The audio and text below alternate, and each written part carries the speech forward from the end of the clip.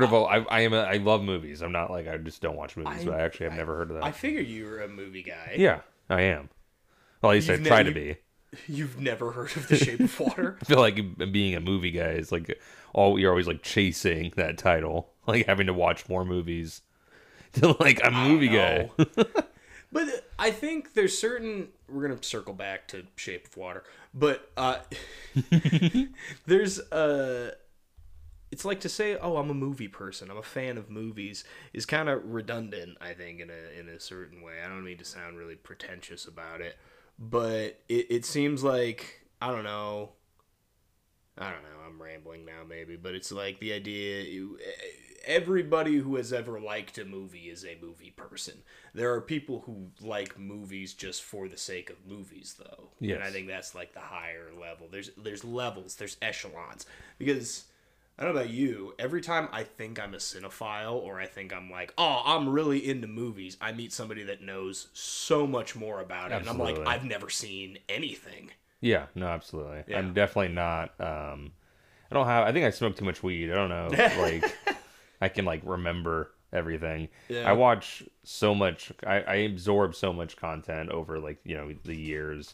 And like at the end of the year, I couldn't tell you the plots of the things I watched at the beginning of the year. Like I'll be able to tell you like the gist, but like there's like huge chunks that I probably forget that if I rewatch, I'd be like, oh yeah, like as it happens, I'm like remembering, but I'm not.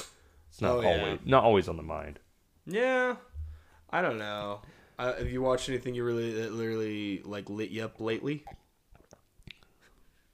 I guess I don't drink into the mic. You can drink into the mic. Good God, do you know how sexy that sound was? That's what the people come for. I don't know the last. I'm trying to think of the last movie I saw in theaters. Probably. God, I don't know. What's the last movie you saw in theaters? Before I eat up the. In theaters, I saw the Banshees of Inisherin. Okay. I know I saw a movie recently. I know I saw the One Piece movie in theaters, and I think I saw a scary movie in theaters, but I do not remember the title. Scary movie. I like going to horror movies. Those are the best ones to see in the theater. I am a huge, on the topic of, on a murder podcast, I love a horror movie. Like, I absolutely am a huge horror fan. Unfortunately, there's so many terrible horror movies. There's some rough ones. Like, the majority of them are, like, not that great. And I think a lot of them rely on jump scares. Yeah. And tropes. And it's unfortunate. But there are some really good lore. I'm a big lore guy. Like, I love, like, Friday the 13th movies, not the greatest. No. The lore, awesome. Of course. Like, it's really interesting. It's the amount of people I know who wear, like, Jason Voorhees t-shirts. And then if you ask them, and I'm not calling these people out, like, do what you need to do, and then don't really, I think, I'm like, so when you sit down and you watch one of the many, there's like 12 Friday the 13th movies. Tell me you watch one of them and you think, that's a good enough movie for me to wear a shirt about. Yeah, no, that's a really good point. It's like, it's so iconic past like the quality of the movie. Even the most recent remake was not great. No. That one was just for tits. I'll tell you this, you might be a big fan of this since you like horror. Yeah. This is a pipe dream of mine. Mm-hmm. I would love to make Ghostbusters, but make it a horror movie. Yeah. And you call it Who Do You Call? That's just the title. I think that, I don't know. I just think like a more like brutal or like horror elements. A grittier, more visceral. Because that movie's pretty tame. Oh yeah, that's a comedy. It's a comedy, but I love, like, I don't love it as much as some people. I had a manager when I worked at a movie theater who was obsessed with the Ghostbusters movie, like the whole franchise. Like the cartoons and all of it. Like, and I don't understand that. No. I don't think it's that good. Also, for a movie that was like, I think, I mean, I wasn't alive when it came out, when it was released. Obviously, I don't think you were either. You shook your head solemnly. But apparently it was like marketed more as like a whole family thing. And people came out and saw, and you see that in the effects. The effects are like, looks like it's meant for kids. Yeah, it's over the top. And, a lot of the comedy is, but then also isn't the Pillsbury Doughboy like a giant? Yeah, or the Stay Puft Marshmallow Man. Yeah, there you go. But there's a lot of really sexual humor in that I don't think, like, I think when I first saw it, way went over my head. It's kind of like what they do in cartoons and like for adults, right? Yeah, like they Disney probably movies. slip it in for the parents. But also it's Bill Murray and like Dan Aykroyd doing it, so it doesn't feel out of place. Yeah. It's not like, I remember clocking the gross shit in SpongeBob when I was a kid and being like, how that's gross. And I'm like, they're doing that very slyly because this is a purely kids show. But this is like Bill Murray. Tell me Bill Murray hasn't blown a ghost. One or two. Once or twice. One or two ghosts at least.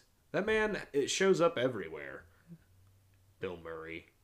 He does. He's in Zombieland. He's in Zombieland, but I'm like the man. Like just the man. The man, name. The man, the name, the stories of. There's a documentary I think on Netflix. Just that the premise of the documentary is just people telling their random Bill Murray running into stories. Because they'll just be like, I was at fucking the grocery store and I looked to my left and there was Bill Murray. And I felt I had to say something to him, I guess. I don't know. Where does he live? I'm sure he has multiple properties, but I know he has a love-hate relationship with my hometown because he's from Chicago. He's from the Chicago area originally. Okay. He's only about 3 hours west of where I grew up.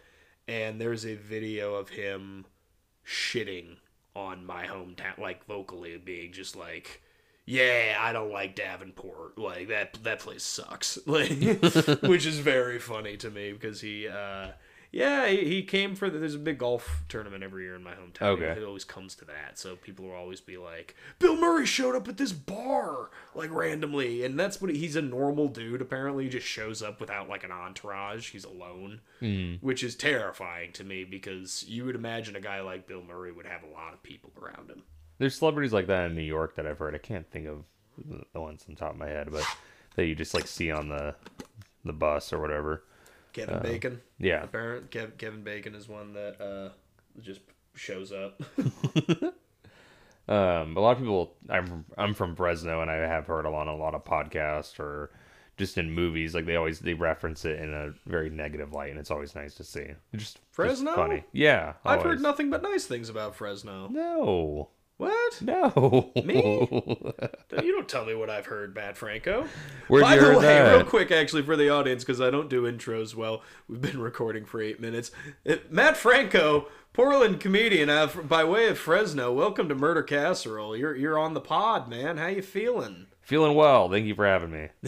I'm sorry to interrupt you to introduce you. No, you're fine. But I That's finally awesome. said your name in conversation, and it seemed like the right moment. So yeah, we're talking about Fresno. I have a buddy in Fresno right now playing in his band who's just telling me I'm in Fresno tonight.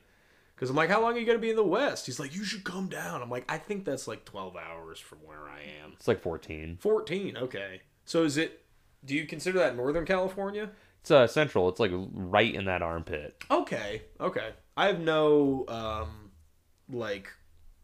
perception of the state of California. I've never stepped foot in it, not for any moral reasons. Yeah. Like I just haven't been out there. Like haven't been down there. I guess there's a lot of cool spots. I mean, I'm sure. Like obviously, it's a great place to visit. I love the state. Speaking of movies, I love movies and any kind of art set in LA or around Hollywood. You know, the idea, you know how many like detective novels are set in like Hollywood City. I love that shit. Like that Hollywood classic type of, and even not the stuff based around Hollywood, but like, do you know the author Raymond Chandler? Mm-mm.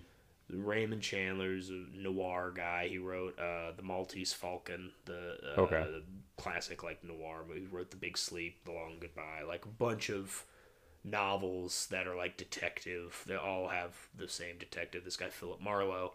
But he had, they're all set in L.A., which was, I guess, his hometown. And also you start reading, like, Bukowski and stuff, and he talks a little good about L.A. But, yeah, there are nice things about California, I'm sure. What's Fresno like? Fresno is just, like, there's a lot of drug and gang violence and stuff like that. So that's in Fresno itself. I'm actually I grew up in Clovis, which is, like, this suburban area right outside of Fresno, but no one knows what that place is. Right. But I worked for years in downtown, like, Tower District and whatnot. So right on. Kind of know. So there's some issues in Fresno. But there's a lot of, like, really good, some really good bands and good art scene. At least there was when I left. Yeah. So some cool stuff going on there still. Yeah, I've just noticed out west, people are more open to different forms of art and to weird art. Like, it's as a career choice, you don't get as many eye rolls out here. Like in the Midwest, saying like, "Oh, I'm a comedian." They're like, "Oh, you do that as a hobby?" Yeah. I'm like, "Well, if you're gonna be a dick about it, yeah." But I would like to do it as a career if I can. And everybody just goes, "All right." It's a dream killery of a place. Yeah. In terms of that's how it feels in Fresno. At least that's how it felt. The scene seems very large now, but at least when I was there, at least the open mic scene itself was really small. There was shows going on, but there's only 2 open mics in town. It's like, how do you work on anything? Yeah, exactly. It's great. A lot of them would start up and then shut down, and well, they're hard to sell. Yeah. For venues, I get. Anytime a venue says, I don't want to do that. Absolutely. I was just talking to a bar in Portland about doing a mic, and they're like, yeah, thing is, owners are always like, what if one of them says something horrible, and then there's a fight, and then ROLCC shit gets fucked up, and I'm like, you know what? That is a chain react. I usually condemn that kind of chain thinking when making decisions, because it's circumstantial. Come on. But that, all right, fair. Like, I get it. I've been in enough bars, and not to, air dirty laundry, but I've raised enough hell to know that, like, working in a bar where shit goes wrong sucks. Like, that is what's kept me obeying laws, is like, well, I don't want to inconvenience Nancy. Yeah. Shout out Nancy Pursoon, one of my favorite bartenders and people. In the world. So, Matt Franco. Gotta love open mic comedy. What's that, Colin? What's up? Colin Maddox. Hey, Colin Maddox. You look comfy. Are you comfy? Yeah, I decided to go with the sweatsuit today. I don't know. You look great. I decided, we're doing my mic later. I was just like, let's just run it as is. You look great. I'm excited I'm gonna come do the mic tonight over at, where is that mic?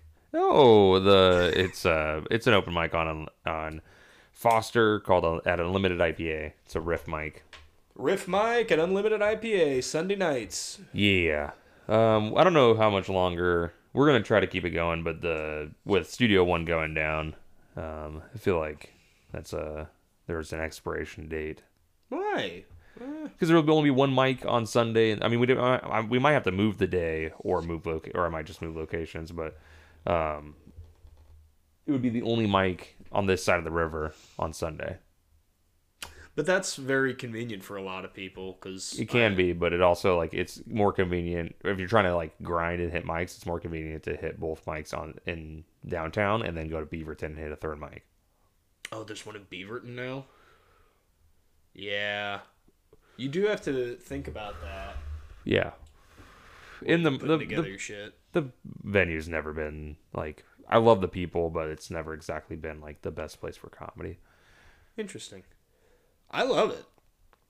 I like having, I don't mind. I like having a bad mic. I like, like I'm talking about moving locations. I'm not going to pick a good one.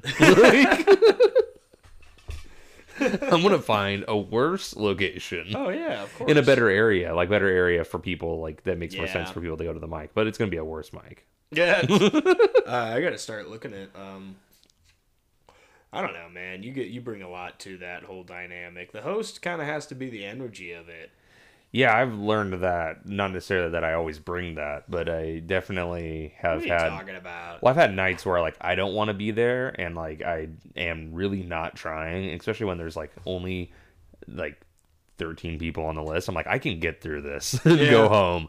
But, I realized, like, if I'm like not trying at all, then the energy is even worse than it would be if I, like, just tried a little bit. Yeah. Hosting's weird because you never are trying to do it to be good on stage. Yeah. You know? You never... It's a fool's errand to chase, like, good stage time as a host of an open mic is something that I realized. I don't know. I've probably talked about this before, and I was trying to make a rule on this podcast not to talk as much comedy. Yeah. Because this is a fucking murder podcast. This isn't a strictly speaking comedy podcast. Unless you got sound effects yet? I don't have sound effects yet. So that one was really great. We have transitional music. So we're gonna get into this case now. So you like true crime? You like horror movies? Are you into true crime? I'm into true crime. I listen to a podcast here and there. I'm not like the big like 12 episode documentary, but I'll watch a few. I mainly will stick to the podcast. So absorb a serial killer or now and then in an hour. Yeah. That's a good diet to have, I think of it. Yeah. There's too much. Now that I've been researching this a little, there's such thing as too much, guys. There's such thing as reading about too much murder. I'm doing fine, but it's been an interesting. I didn't think I could get desensitized to it, but then I was on the train today. And I got really defensive when a guy looked at the book I was reading and made a face. Like, looked at the cover of the book because I had it open on the train.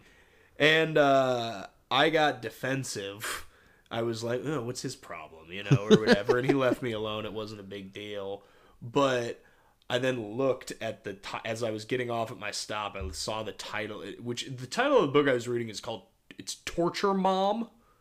But also there's no punctuation in it, so it's like, is she a mom who tortures, which that is the context of the book, or is it, we should go torture mom? Like, either way, doesn't necessarily, with this face, good God.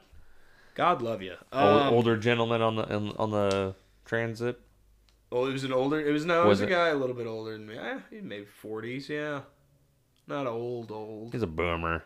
Yeah, that's Where's the boomer at? Where's the boomers at? You're born between 1946 and 1964. Oh, so they're like 60? They're in their 64. 60s, and it's nice to know because my parents are like the opposite. Like, my mom is the second to last year. Boom, she was born in 63. She'll be 60 this year. So she's the youngest. So the youngest of the boomers are 60, 59.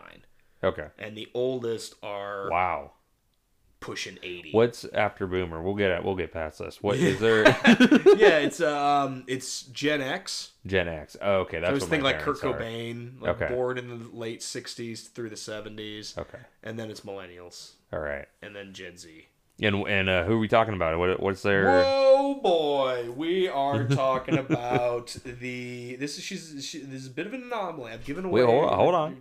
Millennial, Gen X. What are we talking? What are we talking? She is a boomer. Boomer. She's firmly boomer. All right. She's firmly boomer. She didn't get to. She unfortunately did not reach the peak age of okay boomer. But a few of the things, defenses she had for killing people could be responded to that way, Matt. We're talking about the pride of Florida herself, Ms. Aileen Wuornos. Ooh. You familiar with Aileen? It sounds familiar. So a lot of people know about Aileen Wuornos because she's a bit of an anomaly, like I said, because she's a female serial killer. She was a female serial killer. She's dead now. Spoilers. But she was a female serial killer, and most of the times what you get with female serial killers is there's a more overt, like, kind of or what distinguishes them very differently from male serial killers is male serial killers are often very much power control killers, which is not to say, which Aileen Wuornos is as well. The difference is there's not a sexual angle to her motive. Mm-hmm. As with most power control killers, there is the power and control they express through violent sexuality. Oftentimes, male serial killers, in a lot of cases, some of the worst ones, I think, have, just started out their careers, for lack of a better term, as rapists, and then they assault somebody who then maybe tries to get away, so they feel they have to kill them. And this is kind of almost the inverse of that in a weird way, but also there's a lot of similarities. So Aileen Wuornos, a lot of people know her because of the 2003 movie Monster, which was based on her murder spree, where she was played by a South African actress. Didn't know she was from South Africa. Charlize Theron. Everybody knows Charlize. She's great. She won an Oscar for it. Christina Ricci's in the movie too. We're gonna get to talking about Monster. Don't you worry, Matt. I want to say I've seen the movie. That director. Well, we're gonna get to it. I might have watched the movie. You might have watched the movie's great. I've seen it. And Charlize Theron, I think that Oscar was well deserved for her portrayal. I want to say I googled Monster before I googled Monster movie, and it was just Monster Energy drinks. I was like, that's not. It was not what they were going for. No, but yeah. So we got Aileen Wuornos. You might want to actually maybe scoosh the mic a little bit away from you, just the tiniest bit. Let's see. Yeah, we're gonna see how that does it. That's good. You're doing good though. We're gonna leave that in. All right. That's in. Yeah, I want No I want cuts. notes in. No, I don't fucking edit. Nope. That's more work. I actually put it a little bit closer. It sounded better before. I'm sorry. You're good. Perfect. All right. So let's get into your notes though. You do your homework. I do my homework. AJ Valentine. I don't know if it was on the episode you listened to, because I had to record 2 with him. Yeah. Did he bitch about me having notes in the one you listened to? I don't recall. Okay, it might have been the first one. But he was like, said into mic, he was yelling, like maxing it out. He's like, this guy's got fucking 4 pages of notes here. Like, I gotta sit through a fucking class? That's so funny. But yeah, we got Aileen Wuornos, like I said. So here's the deal with Eileen's early life. As with a lot of serial killers, her early life fucking sucked. This is a recurring thing. I've talked about it on like every episode, I'm pretty sure, with the exception of a couple. But she was born in 1956. Boomer. Firm boomer. Mid-50s. Confirmed. Right Dead between boomer. my parents in age. Because one mom was born in 52, one was 63. So she's like right in the middle. Which I have a lot of, I don't want to say mommy issues tied up with the Aileen Wuornos story. But Aileen Wuornos' temper in some of her interviews post-capture really does remind me of my mom. And it probably doesn't. I mean, they are both gay women and both rather, somewhat masculine presenting. My biological mother and Aileen Wuornos. This is mean. I hope my mom never listens to this because she's gonna be like, "Fuck you, Colin." Clip it. My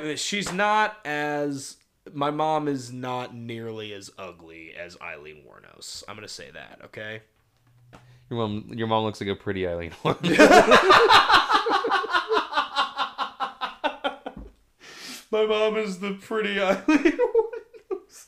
It's horrible. She loves true crime too. She was really proud of me doing this show. She's like, I can't wait. But she doesn't Hope she skips this episode. She doesn't understand what podcasts are, so I think we're gonna be fine. So she was born in 1956, Aileen, in Rochester, Minnesota. It's a suburb of Detroit. It's the same area as Madonna and Eminem, where both of them were from. Sick. Same. So this place is a distinguished area code. Nice. But her mother was Diane Wuornos, and her father was this guy Leo Pittman. She was actually born Aileen Pittman. So she was born on 8 Mile? Is that what you're saying? She's not quite born on 8 Mile. This is a little bit farther outside the area. I think it's also known. There's a difference between Rochester, Michigan. I'm sorry. And Rochester Heights. I don't know which one Aileen was from exactly, but when I clicked on I did a search for the town. It said notable residents, both Eminem and Madonna spent some early years there. Maybe they moved around. Yeah. I don't know.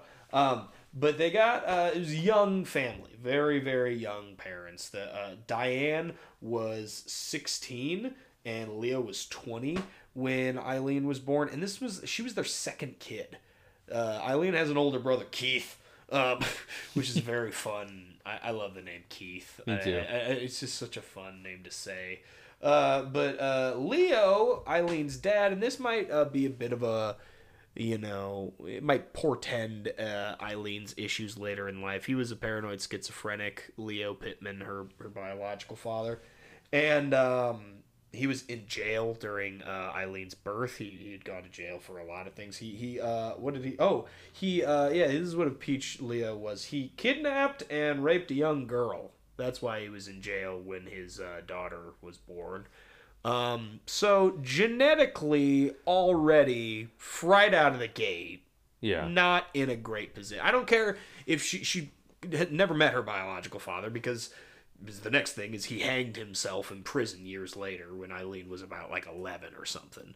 So she never met him. He was in jail for the entirety of the rest of his life, was spent in jail from the time she was born, right? Yeah. So outside of genetics, though, who knows if hearing that information could have had some type of traumatic effect. Of course it does, and like regardless, the energy that a kid is brought into the world around, a 16-year-old mother whose 20-year-old husband is in jail for this horrible crime, that's gonna make probably not a great environment for a child starting right when they take it home. Like, if I don't know anything about social sciences or anything like that outside of true crime perspective. My parents were both, DHS workers, child abuse investigators. I'm sure they would say, oh, in a perfect world, there's something that detects that these people are being born to shitty families and just immediately gets them.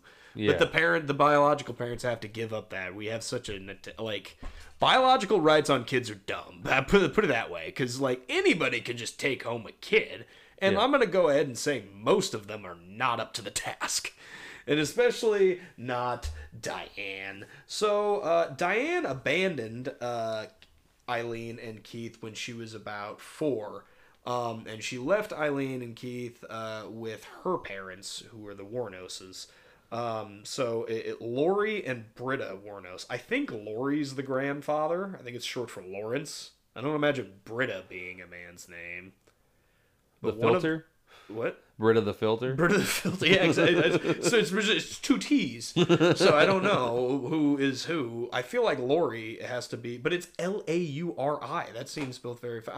For a second, I was like, did Aileen have gay grandparents? Like, did she have 2 kindly... lesbian grandmothers? That was not the case at all. These people fucking sucked. Lori, let's just say the grandfather, because I don't want to besmirch the grandmother's name if I'm wrong. Because I couldn't, guys, you have to believe me when I say I tried to look up these people individually, and I still cannot discern who was the grandfather and the grandmother. So I'm just going to say grandma and grandpa. If that's all right with everybody. I'm sorry my research isn't extensive. This is a one-man ship. But anyway, so Aileen would allege later in life and throughout that her grandfather had been extremely abusive to her, both physically through beatings and sexually, had been molesting her from a very, very young age. She also later confessed to having a bit of an incestuous relationship with her brother. I don't know who initiated that. I don't imagine either scenario is good. Actually, I'm going to go ahead out on a limb and say I don't want to think about it. Because, not pleasant, Yeah. But, so very quickly, Aileen starts realizing, from the age of about 11 or 12, that she can, and this happens unfortunately a lot with people who are raised in sexually abusive homes, starts realizing out in her community of peers she can get favors in exchange for sexual favors. She can get cigarettes if she lets a bunch of older boys touch her tits, basically, and she starts figuring this out very young, and getting food because she's not being fed well at home. Her grandmother, throughout all of these harsh disciplinary beatings and also the molestation, apparently, according to Aileen, she would later say, my grandmother was fully aware of what was happening. She just chose not to deal with it. And I think that's consistent with what we end up seeing. a lot of psychiatrists have tried to label Aileen Wuornos as really having mothering issues because she lacked any kind of like care from a young age. She immediately turned to violence. She was like, it was either sex or violence, and sometimes a combination of the two, to get what you need out of the world, basically. And it's a shit situation for a child to be in, to say the least. Yeah. And that's like I said at the top of the show, that's the common thread when doing these serial killer pieces, or pretty much anybody who has been convicted or is accused of a really, really monstrous, violent crime. It's almost always because there's a significant amount of violence in their past. Yeah, absolutely. 9 times out of 10. Oh, 9 times out of 10. I think the only ones that I've talked about where there wasn't a lot of abuse at home was Charles Schmid. That guy. He was a piece of shit. He didn't get abused too bad. Or maybe he just never talked about it. Yeah, either way. Could have been undocumented. That's the other thing. It's the attitude towards talking about child abuse to this day is not great. Like, I don't know anything about anyone. You know? Yeah. That was not a sensical way to put that. But I don't know, like, we don't talk about that type of stuff even to this day. Tend not to be the most comfortable conversations to have, but people have different levels and thresholds of what they can tolerate for what's traumatic for them. Some people can be very sensitive towards an event that could be and then retold in their memory, and then just become, who knows what happens after that.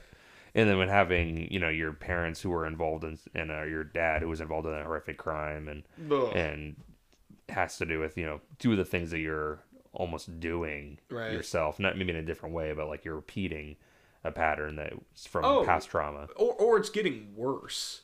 Like I've been researching a future episode on a very like well known for his brutality serial killer, and it's a natural conclusion when you learn about his family, but also his immediate family are the people I feel the worst for because of all of this.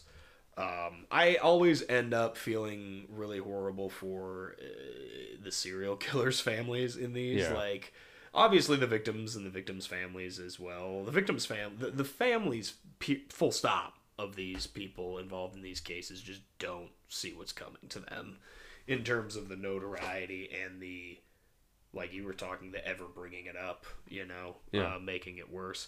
So, basically, at 14, a friend of Eileen's grandfather sexually assaulted her, and this resulted in her getting pregnant.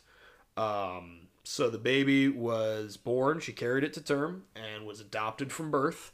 It was a boy. Aileen has never had any contact with her child, but Aileen Wuornos has a son out there somewhere, which is kind of interesting to think. Or, a child out there, let's say that. Yeah. But because of that, her grandmother very quickly after that died of, I believe it was some kind of esophageal cancer. Big smokers. And they're both alcoholics. The grandparents are horrible. And they are also raising Aileen and Keith up until this point that they are their kids, not their grandkids. They've completely removed any mention of these kids' actual mother. So that, I think, probably makes in the moment worse, because it's not this cruel twist of fate and I ended up with my grandparents who abused me. It's my parents fucking hate me. Yeah. Or my dad just likes to molest me. It's horrible no matter which way you go. Also, apparently, according in the time of her life that's recorded by numerous arrests, starting from the age of 15, when right after her grandmother dies, her grandfather kicks her out of the house. So she started working as a sex worker, making her way out to Colorado, and then down to Florida, where at the age of 20, so after 5 years of just popping around, she married this very wealthy 69-year-old man. She was 20. He's a funny name though, Matt. You want to know his name? What's his name? Louis Fell. And how did he die? I don't know, but what's really funny is that he got a restraining order against her because she apparently beat him with his own cane. So I imagine his full name is just what she said when someone asked her about his bruises. Like, why is he Louis Fell? It's like just repeating. We know that's his name, Aileen. Louis Fell. That's what happened. Louis Fell. That's what happened. Louis Fell. Yeah, what happened to Louis Fell? Where did Fell fall? How far has Fell fallen? That's what I want to fucking know. But also, they got an annulment pretty soon after that, after he filed charges against her.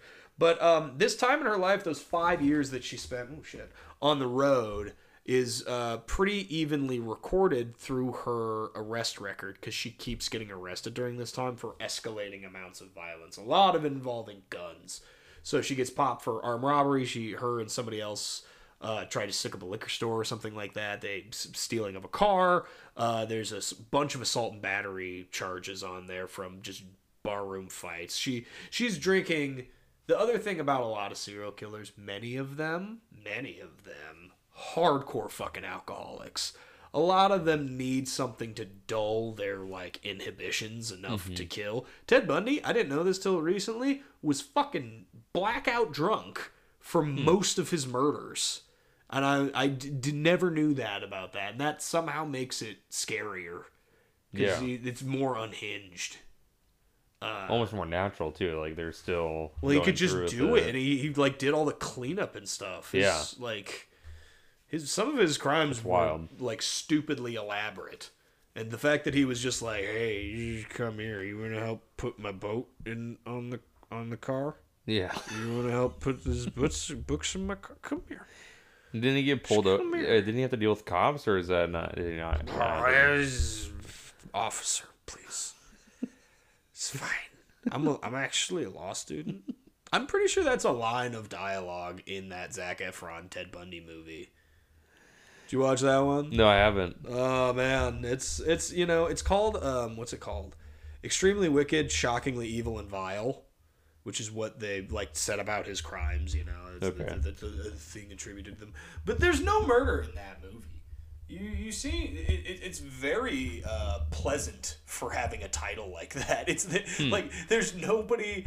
None of it's extremely shocking. Isn't Psycho? Isn't that about Ted American Bundy? Psycho? Yeah, American Psycho. It's not really. I think isn't that loosely based or no? Basis for it, just in the sense that he's like a privileged white guy can get away with crimes really easily. Like that's an aspect of it. I think I don't know. It's American Psycho's based some inspiration. I know the thing in. Have you ever seen Silence of the Lambs? Yes. The scene where he abducts the main victim, who Clarice Starling saves at the end.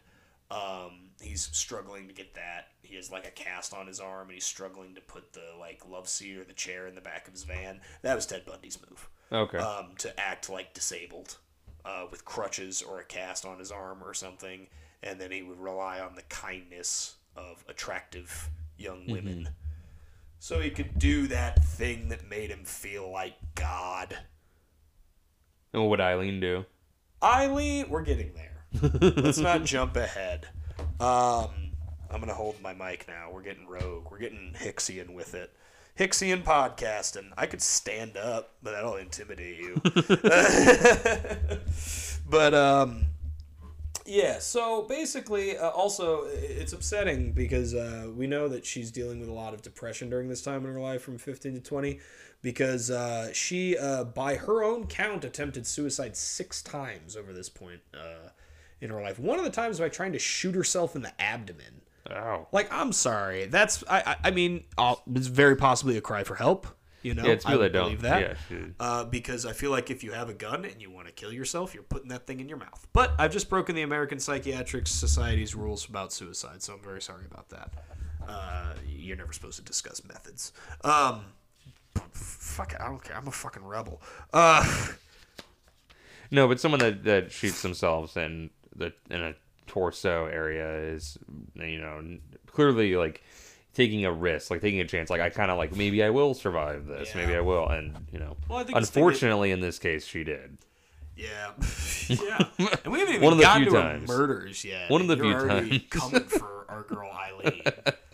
Maybe I have a bit of affection for her. Because she looks like your mom. Yeah. Like an ugly version of your mom.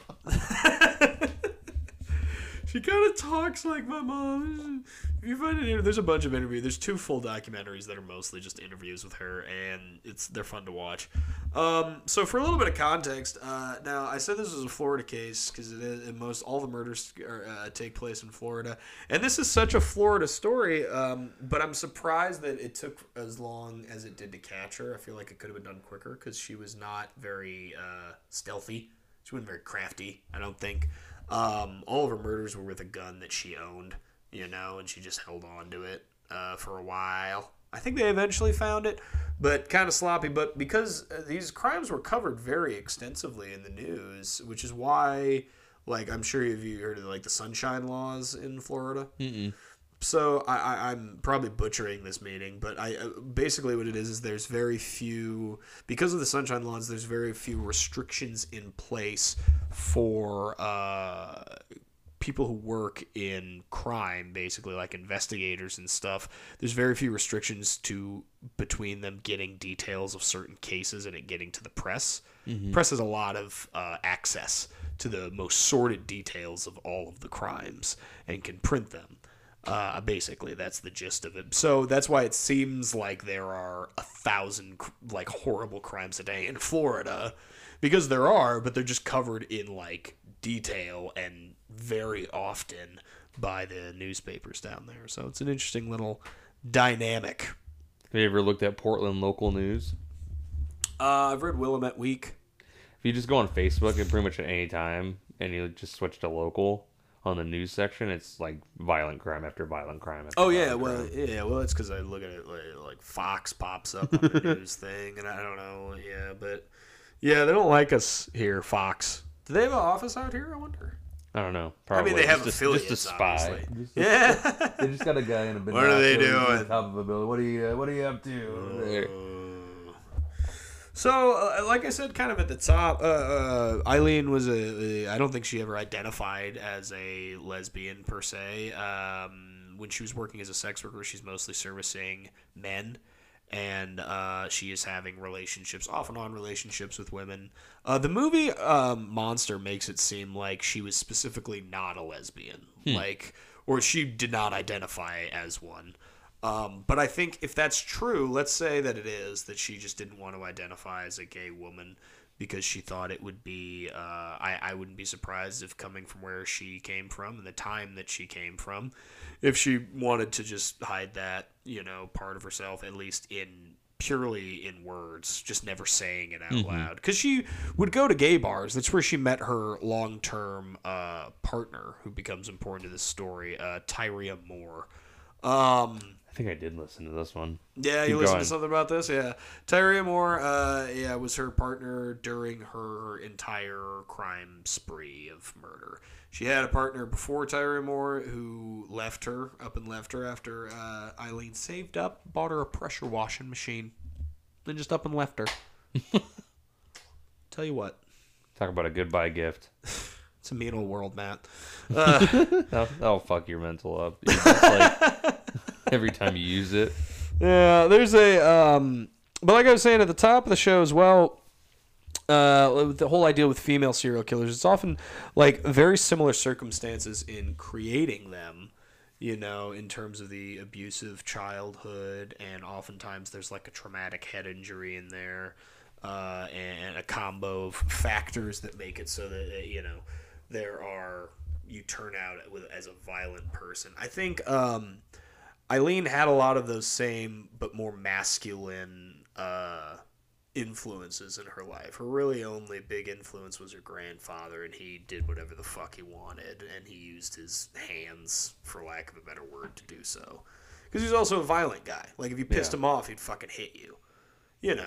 So I think she just took that into her life, which is very similar to a lot of male serial killers, but like where I talked about the difference is that her power and control is not necessarily though she used sex to get it, her sexual satisfaction was not the driving factor. So it's an interesting little kind of like inverse of a lot of serial killer tropes. It's why like one of the guys who Mindhunter is based on, the Netflix show Mindhunter, wrote in his book that, you know, Aileen is the only true female serial killer because I don't count. Most of the time when women murder someone, it's like for money or because they're holding them back, or it's like a family member that is bothering one of those two things. Like a lot of women kill their kids. Yeah. Usually when women murder, it ends up like now, but that's not all. I shouldn't say that because most family annihilations where like one of the parents flips out and kills everybody, most of those are done by the father. So I don't want to pigeonhole mothers in that way, I suppose. But it's also, this story is a bit of a flip or an inverse of the idea of the less dead. Are you familiar with the less dead? No, not in particular. Yeah, so it's... Or not particularly. So it's a theory put forth in like true crime stuff that the less dead means people... I've talked about it on the show before, but people of color, gay folk, LGBT community, sex workers specifically... people on the fringes of society, anybody that society doesn't really care about are considered the less dead because when they show up dead, not that many people seem to care. Yeah. Like, they don't get solved. So, because of that, and because of her work as this is Florida. She's not in a city either. She's in, like, Daytona. So she is trying to turn tricks on the highway in Florida. She is like ripe for a Floridian serial killer. Yeah. Of which there are quite a few. Like, Ted Bundy was executed in Florida too. There's like a few similarities between the two of them. He was getting executed during her like murder spree, or would have just been executed. Hitchhiking in Florida is like sounds like a very hitchhiking serial killing. It sounds like a very Florida. Well, it's mostly flat in Florida, so you can cover great distances pretty quickly, you know? It's interesting. I've never been to Florida. It's very flat. I drove down there for a school trip in high school, and I never need to go back. I'll go if someone's paying me to, or if I get a really good, someone convinces me. How many female serial killers have you heard of? Isn't there one in Australia, or is there not? There's a few Australian female murderers that are worth talking about. There's female serial killers is different. There's a lot of them who are connected to couples, which is like a whole other thing. Yeah, I've listened to some about that. Yeah, there's like the Moores murders or Carla Homolka and Paul Bernardo. There's like women who, because the man they're with is a straight up psychopath, they kind of adapt to that if that's the kind of person they are. Female serial killers just who operate on their own, very few by comparison. I think there's nothing. I like your. I thought there was some. I thought I heard something. Starting to rain. Oh, is it? Oh, look at that, Portland for you. It was sunny when you got here. Yeah, it was. We're recording here in Portland, Oregon, here in the Maddox household. You got a nice little rain ambiance in the background of the mics. Yeah, that'll be great. It's great to fall asleep to. That much I will say. But not a lot. The only other one I can think of off the top of my head is Nanny Doss, who operated by herself. That's a fun case. I look forward to talking about that. And, there's a woman who's the main perpetrator of the one I just started researching today. That one's going to be fucked up. I'm excited for that one. So let's get into these murders, Quinn. That's what you're here for. Yeah. So in 1989, while working as a highway sex worker, Aileen Wuornos started murdering her own Johns. Now, she alleged that to the end of her life, she kind of flip-flopped actually on this a lot, that most, if not all, of the killings had been done in self-defense. And I think it might be true of the first one. So let's talk about that. So this is 1989 that this is happening. Richard Mallory pulls over and picks up Aileen Wuornos one night, And according to her, and she's the only witness, they drive somewhere to have sex, pay money, gives her money, but instead of having consensual sex, he knocks her out and starts to assault her and, beats her and all this horrible stuff. And she manages to get free, reach into her purse where she has her gun, which is a little .22, and shoot him. I believe he was shot 6 times. Yeah. And then she takes his car and bounces. That was the first murder? That was the first murder. So, Richard Mallory had a 20-year-old rape conviction on his record when he picked up Wuornos, though. This was discovered after he was found dead. So he was a convicted sexual predator at that point. So it's not crazy to think that, like I said, there was some fucking creeps riding the rails picking up sex workers and doing awful shit to them. It seems like, and this is purely speculation because we can't know for certain, in the movie Monster, I'll be making a lot of references to it because it is a good movie and you should watch it if you're interested. But I kind of believe that what happened in this scene in the movie is probably close to what happened in real life, and it's a rough scene to watch, but that is I think true. I don't think the other ones were done in self-defense. I think this is a moment where she realized, I can make way fucking more money if I just kill these dudes and take their shit. Yeah. So robbery becomes a secondary motive, but I do think there's a subconscious thing happening where it clicks, where she goes, I've been fucking a victim my entire life.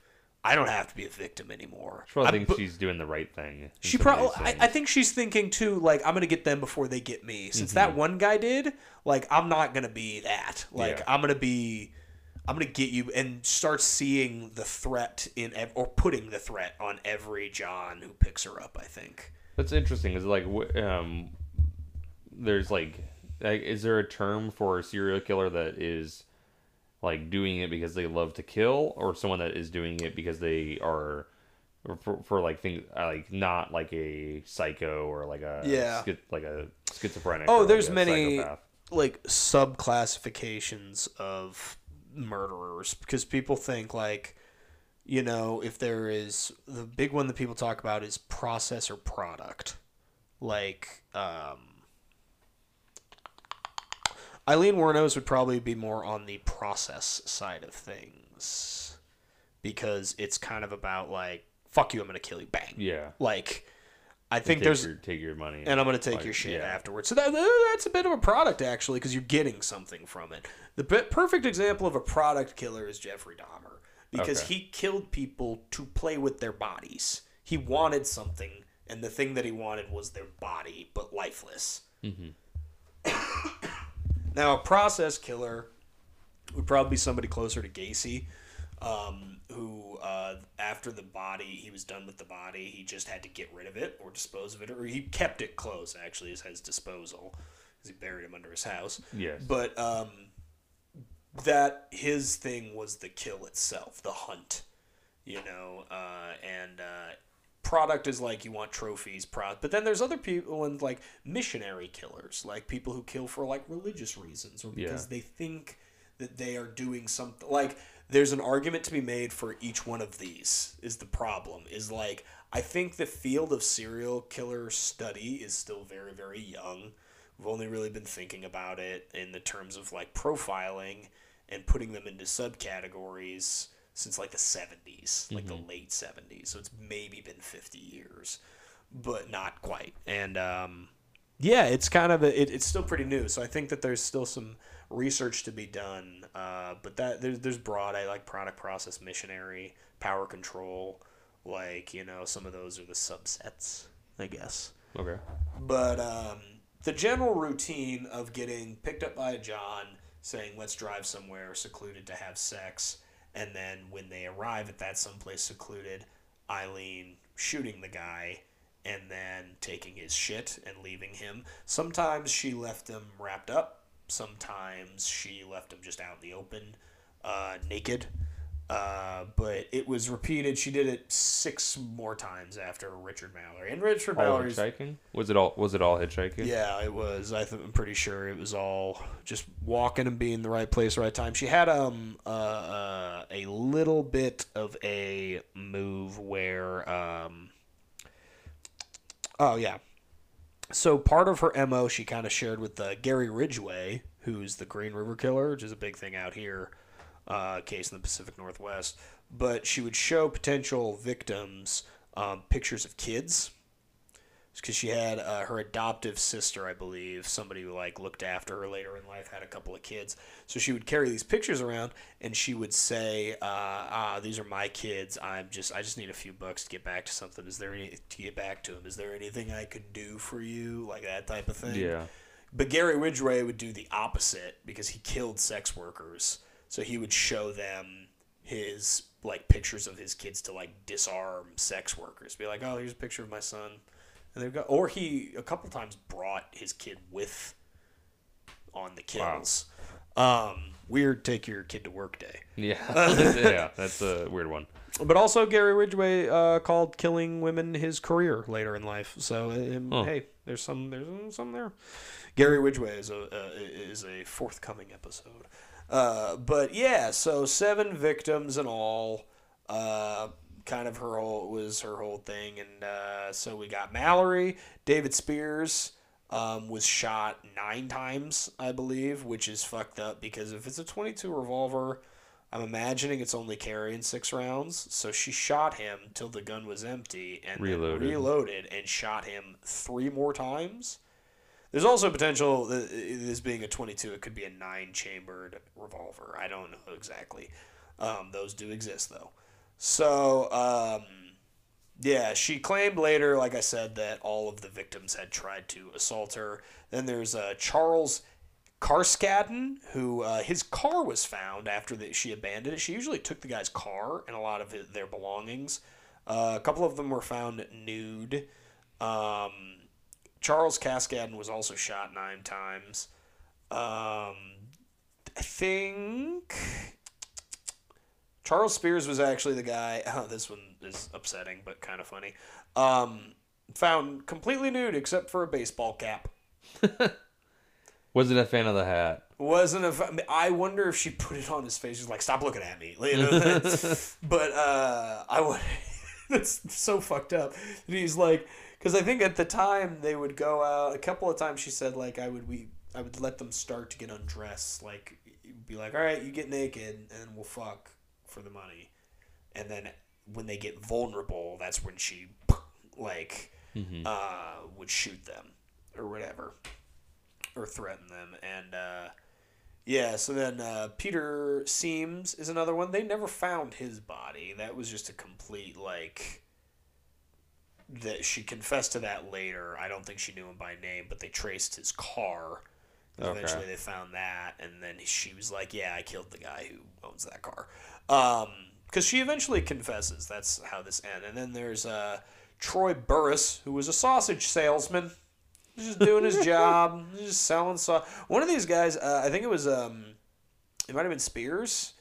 Or this next guy, the last, was Charles Dick Humphreys, was selling Bibles out of the back of his car, or had a bunch of Bibles.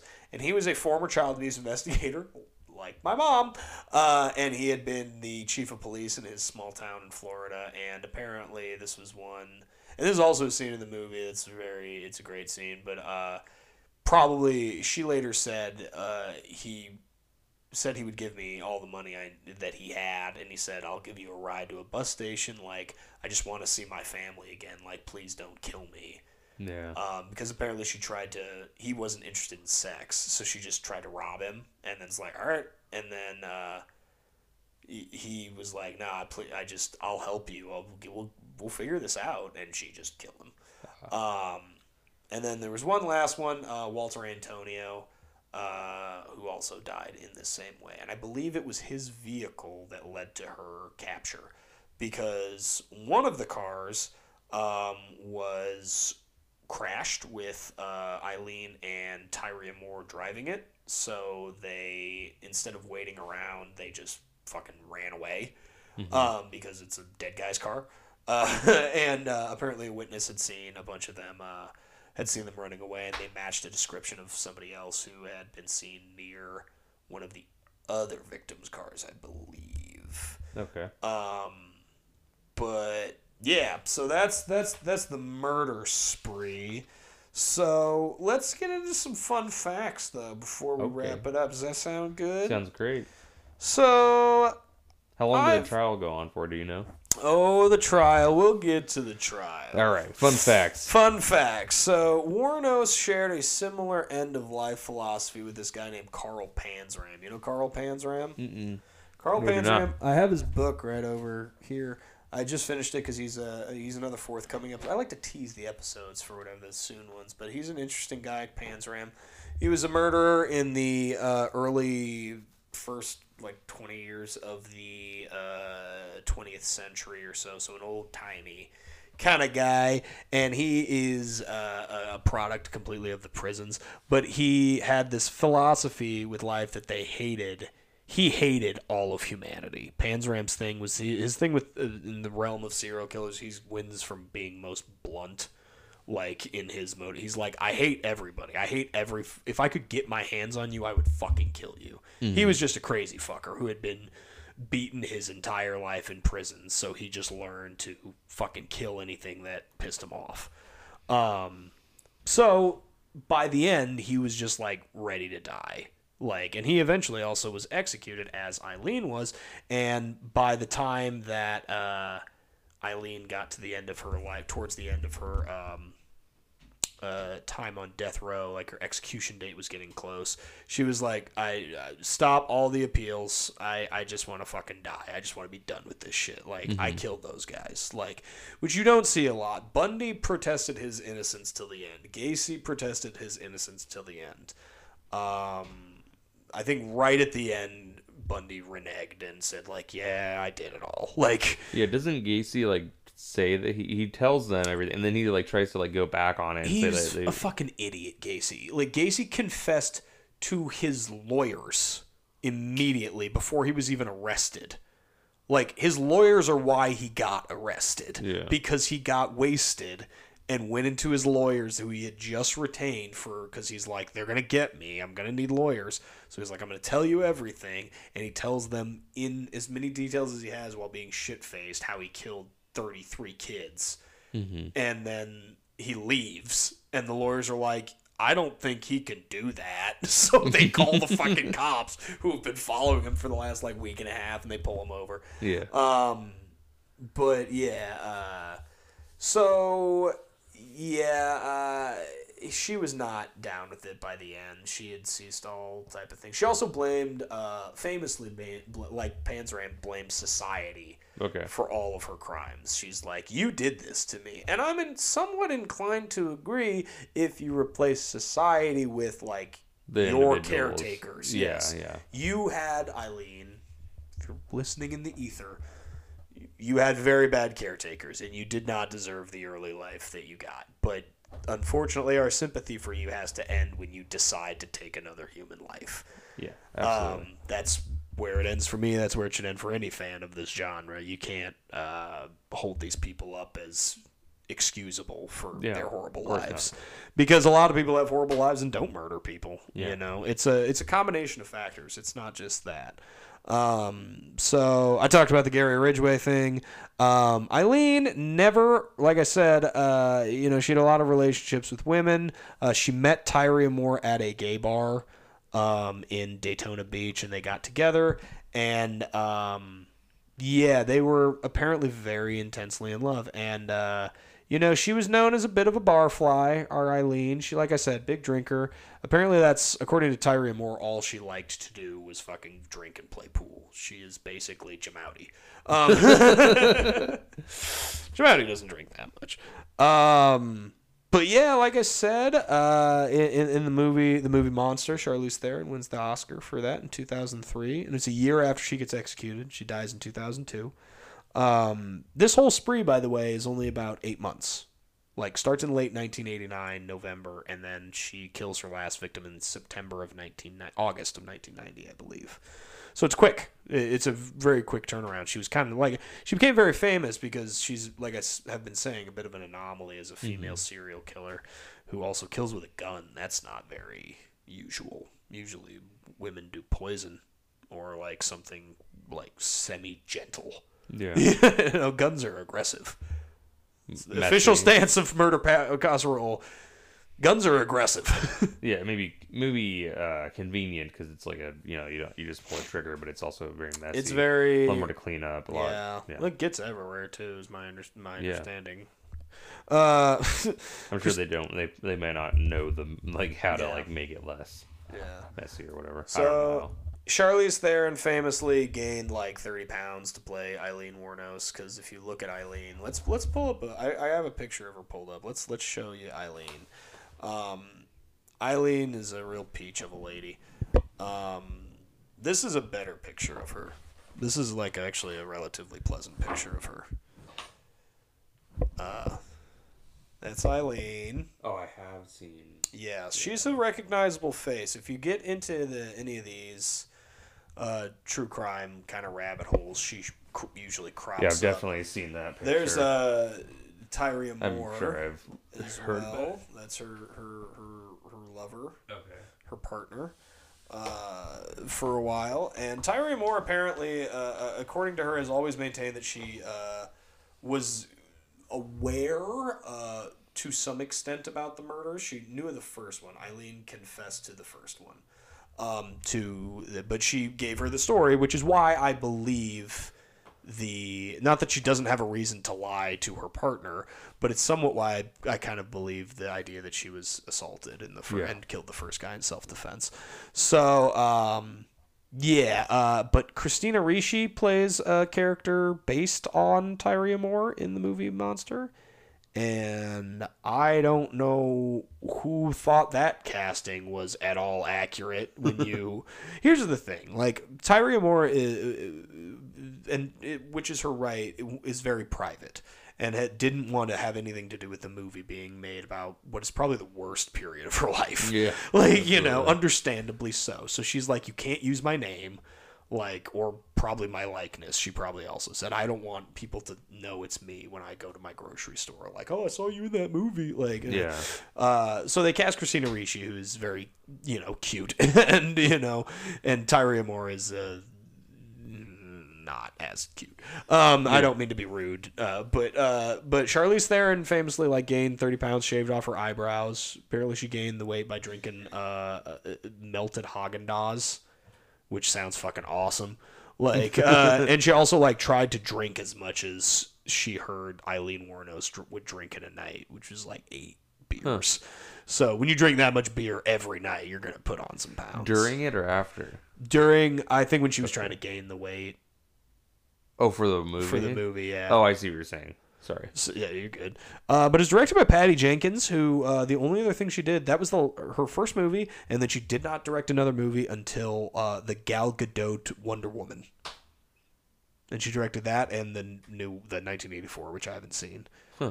But I didn't really care for the first Wonder Woman. I thought it was okay. It was fine. But the place where there's scenes in the movie that mostly take place at this bar called the Last Resort in Daytona, and where they filmed it was the actual bar where Aileen and Tyria Moore were regulars. So the owner is a local fixture now. She's in the movie, and they have pictures up about it. They have Leave It to Florida to be a place that capitalizes on true crime fetishization. I think they're this is the place where Aileen Wuornos used to get fucked. She threw a fucking pool cue ball at my head. It's pretty fucking sick. There's also 2 documentaries, like I said, about Aileen Wuornos that are very personal, that are okay, but it's been a while since I've seen them. They're both directed by this guy Nick Broomfield. Broomfield. He's this English guy, and he's just a real twat. He's very pushy. He puts himself in it. He's doing the Michael Moore, Louis Theroux thing. and where he's, as the documentarian, instead of just being behind the camera filming shit for the documentary, he's like in it and he's talking to them and they're filming both of them in the interview, which I don't like documentaries like that, frankly. Yeah. I would rather all the documentaries I watch be just like clips with narration and pictures. Like, that's the shit I like. Yeah. But this guy, he gets some good interview moments out of Aileen, but the documentaries are kind of, ironically, both of them feel really exploitative.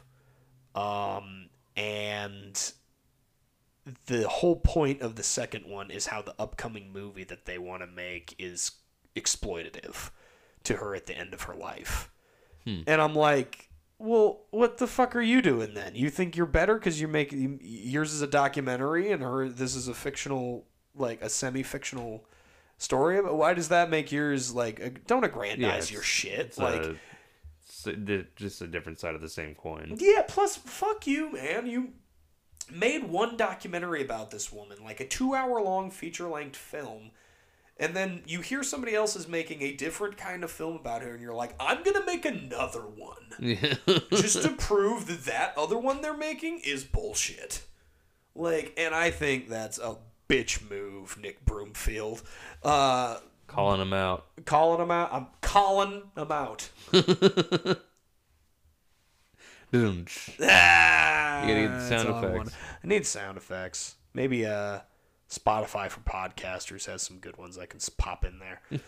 But Natalie Merchant, apparently, Aileen was a really big fan of the singer Natalie Merchant, and played her song like on repeat a bunch from her album, and then so she requested, Aileen did when she was being laid to rest, that her ashes be scattered to one of those songs. And Nick Broomfield had to get Natalie Merchant's permission to use the song in the documentary. And apparently Natalie Merchant, I don't know what this says about her. I don't know anything about Natalie Merchant. I don't know the song, don't know her music at all. The quote I read about it, she seemed a little too touched that a serial killer was a fan. She seemed like really heartened by it. She was just like, oh, Aileen likes my stuff. That's so nice. Yeah, of course, use it in the documentary about her last days. They're gonna be pen pals. Yeah. They weren't. I highly doubt that. I'm sure she was like, but keep her away. I don't mean to drag you, Natalie Merchant. I'm sorry. Another little fun fact is that when Aileen was in prison, somebody did the hair psychopathy checklist test on her. Are you familiar with that? No. Well, it's out of 40, and you answer either like agree, somewhat agree, or completely disagree. It's like a 3-point scale, and it's on like just basic questions about little personality things. It's supposed to determine if you are any way a psychopath. And it's graded out of 40, and the 30 threshold means you are a psychopath. Okay. Aileen scored a 32, which the guy who tested it in the Florida prison system said that was the highest he ever got. Oh, wow. And I'm like, that means she's the biggest, baddest bitch in Florida, which is saying something. In terms of her psychopathy, I'm not saying being a psychopath is not good. If you happen to be tested for this hair psychopathy and you turn out to be a psychopath, it doesn't make you a bad person either. They have to keep her like locked up somewhere where she can't kill it, like where they can't kill her, or she can't kill anybody while she was in prison. She said a bunch of stuff about like the end of her life. Let's get into the arrest and the aftermath and the end of Aileen Wuornos. Yes. So Aileen Wuornos, she was arrested outside her regular bar, that old spot, the last resort. She'd been ID'd by a woman who saw her and Tyria fleeing that car, and Tyria had already fled. She'd already like dumped Aileen and just bounced at this point. She went back. She went to Scranton, where she had some smart family. move. Yeah, probably. But they picked her up there. She was arrested in connection because she matched the description. And Aileen was also in custody at this time, but they didn't have... Aileen wasn't saying shit about the crime. She was being a good little soldier. Mm-hmm. So they were trying to get something to pin her to, and they realized that her and Tyria were a couple. So they leaned on more and asked her to elicit a confession.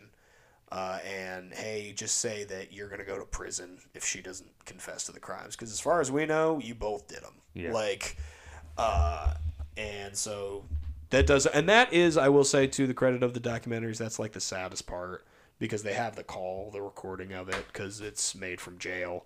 And Tyree basically says they're going to send me to prison unless, like, I need you to tell them that I didn't kill those men, because I didn't. And that's right. She, Aileen does that out, and it's kind of the one semi-redeeming thing that she does. Not at all redeeming, but but semi-good. You think she actually loved her? Yes.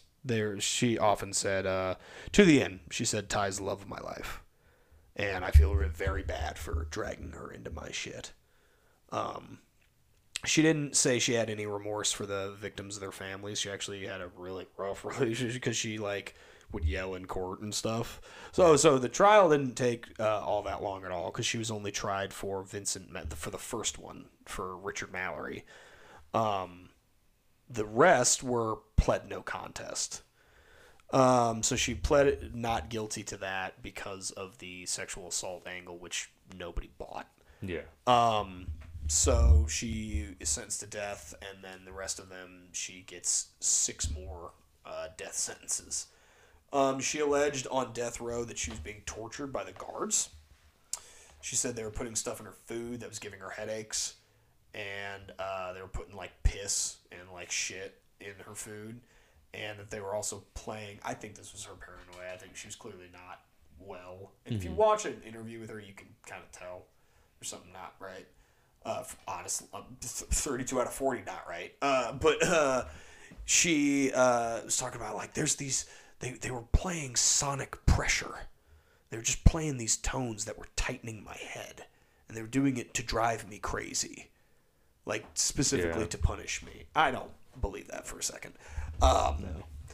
She also flip-flops on her stories a lot.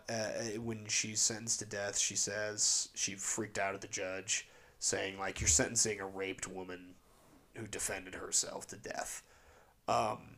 And then she said for all the other ones in the documentaries, she said, I did a good thing because I stopped a lot of other people from getting raped and killed by killing those guys. I'm sure she, yeah. So, but she flip-flops, and then she'll eventually just say, no, I just killed him. Like, it wasn't self-defense. The first one, yeah, but I just killed him. And then she'll say, it's the same Nick, she flip-flops like twice in the Nick Broomfield thing.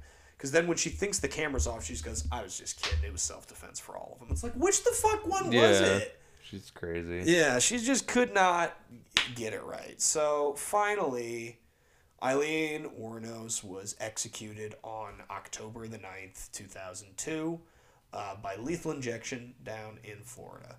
And her last words were as follows, and I quote, when asked, do you have any last words, Miss Wuornos? Yes, I would just like to say I'm sailing with the Rock, and I'll be back, like Independence Day with Jesus, June 6th, like the movie, big mothership and all. I'll be back. I'll be back. Nice. Now I have to put on my Arrested Development narrator voice. Yeah. Aileen would not be back. That's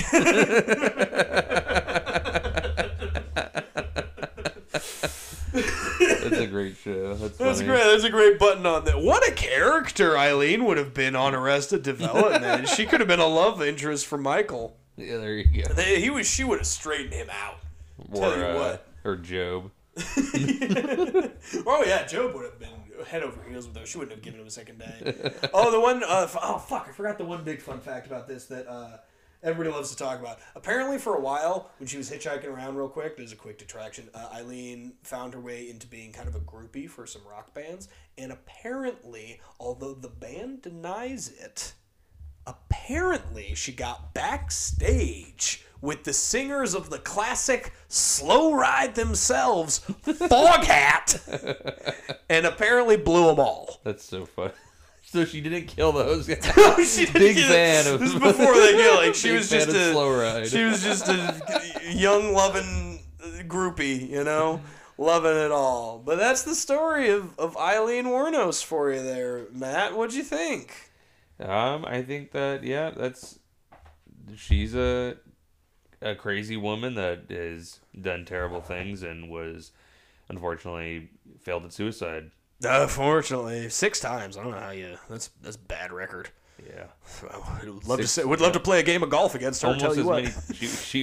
She killed just as many times, or just a few times after she, as almost as many as suicide attempts as for every time she could have saved a life. It almost makes me feel bad, but not really. But it sucks. It sucks. She had a bad life. She didn't have a fucking snowball's chance in hell of a decent life. And that's the kind of the way that these stories all end, which makes it not a great way to end a podcast. It's just be like, yeah, that's the story. Isn't it kind of a bummer? Yeah. Not... You do like a moment of silence for the victims or anything? It's a good idea, but I haven't yet. No, I'm not gonna do that. I did take a bit of a pause after you asked me that. That was the moment of silence. It was the only actual moment of silence. All these people are doing moments of silence. We did a moment. We're just doing one because a moment is undefinable. It can be whatever I choose. Yep. Yeah. But rest in peace to the victims. Rest in peace to the victims, of course, and I hope the families are doing okay. Because that's a hell of a burden to bear, I would imagine. But yeah, this is another episode of Murder Casserole. We talked about the golden child of Florida herself, Miss Aileen Wuornos. It was a great time. It was great talking with you, Matt. Thanks for coming over and doing this. Let the listeners know, what do you got going on? You get some shows coming up. I run a third Wednesday show at Haymaker called Couch Change with Elijah Mang, and I also run a riff mic that is starting in 17 minutes. Oh shit! At a limited IPA. We gotta get you out of here. Yeah. All right, man. Well, thanks for coming by, man. Thank you, Colin. I love you. Love you too.